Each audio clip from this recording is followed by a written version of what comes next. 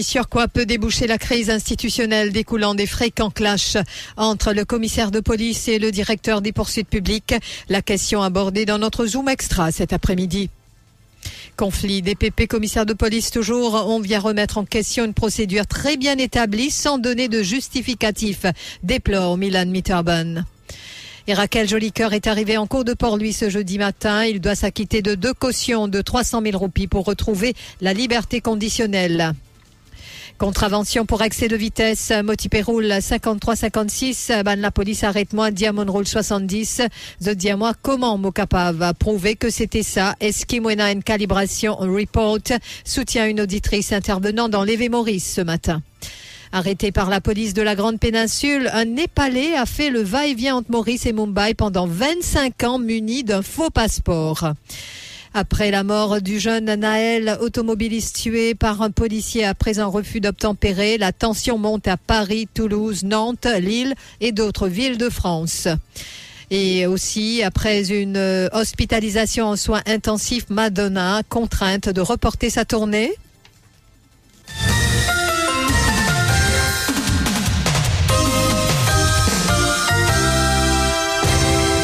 Sur quoi peut déboucher la crise institutionnelle découlant des fréquents clashs entre le commissaire de police et le directeur des poursuites publiques?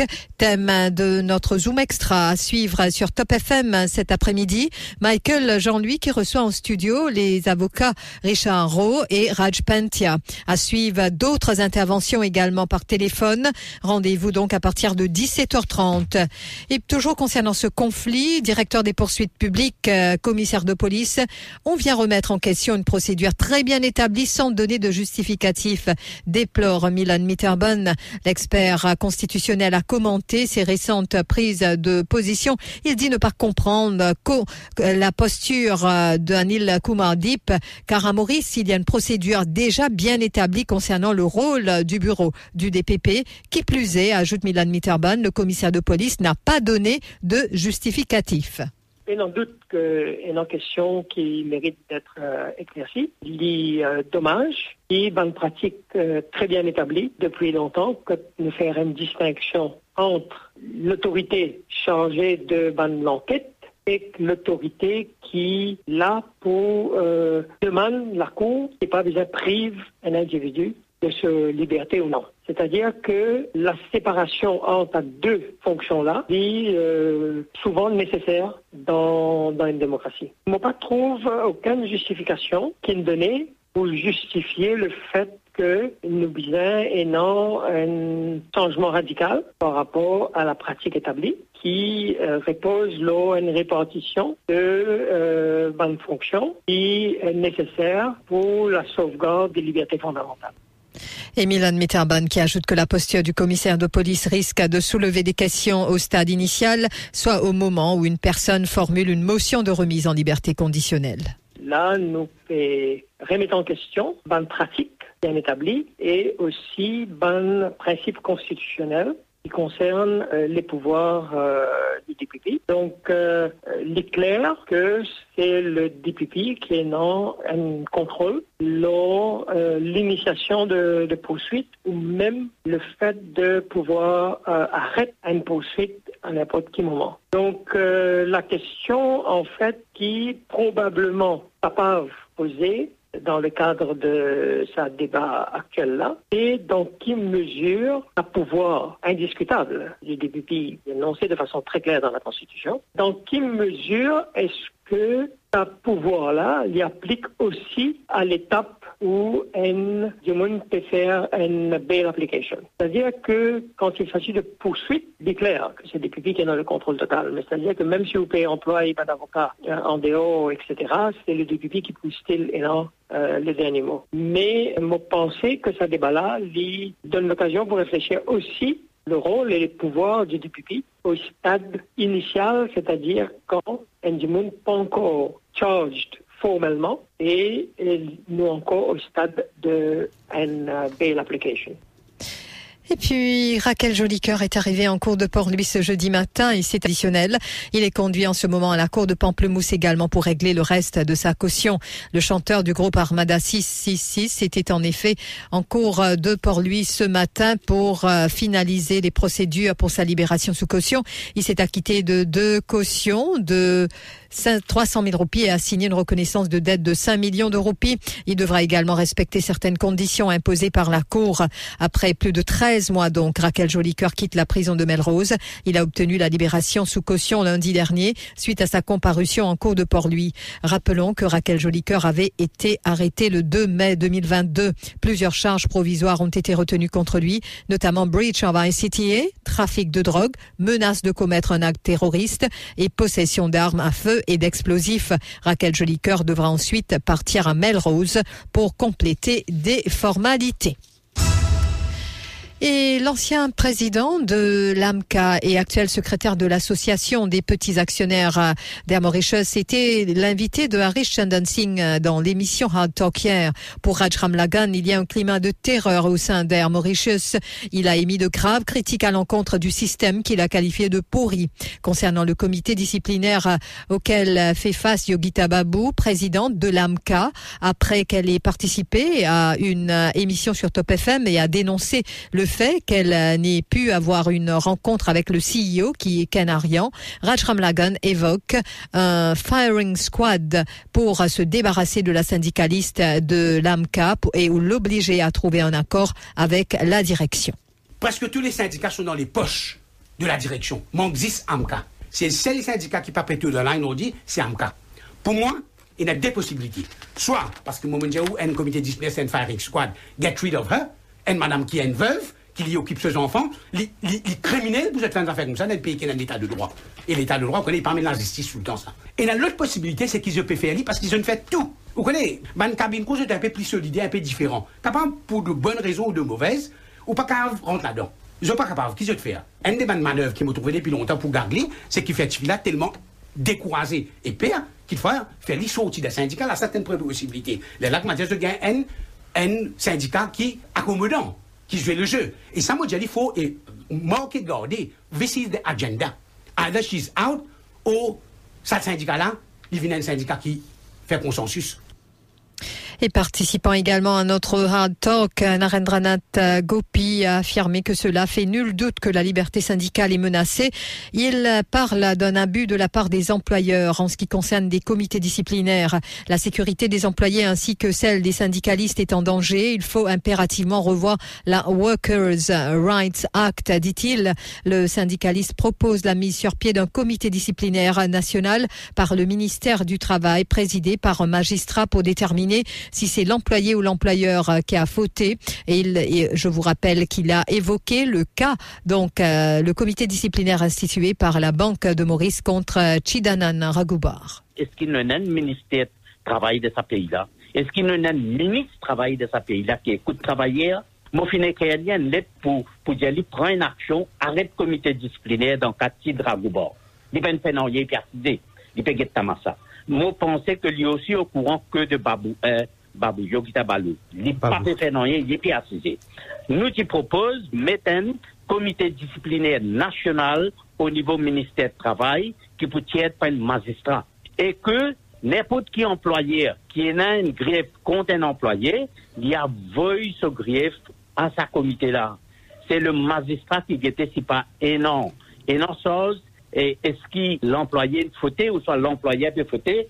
L'employé, il est dans l'autorité sous la loi pour recruter, pour prendre une sanction. To hire and fire. Il appelle le de hire and fire. Hire and fire. Et laisse-moi dire où il peut abuser en ce qui concerne le comité disciplinaire ou une sanction disciplinaire. L'employé peut abuser dans ce pays-là. Et malheureusement, nous, la loi pas donne sécurité.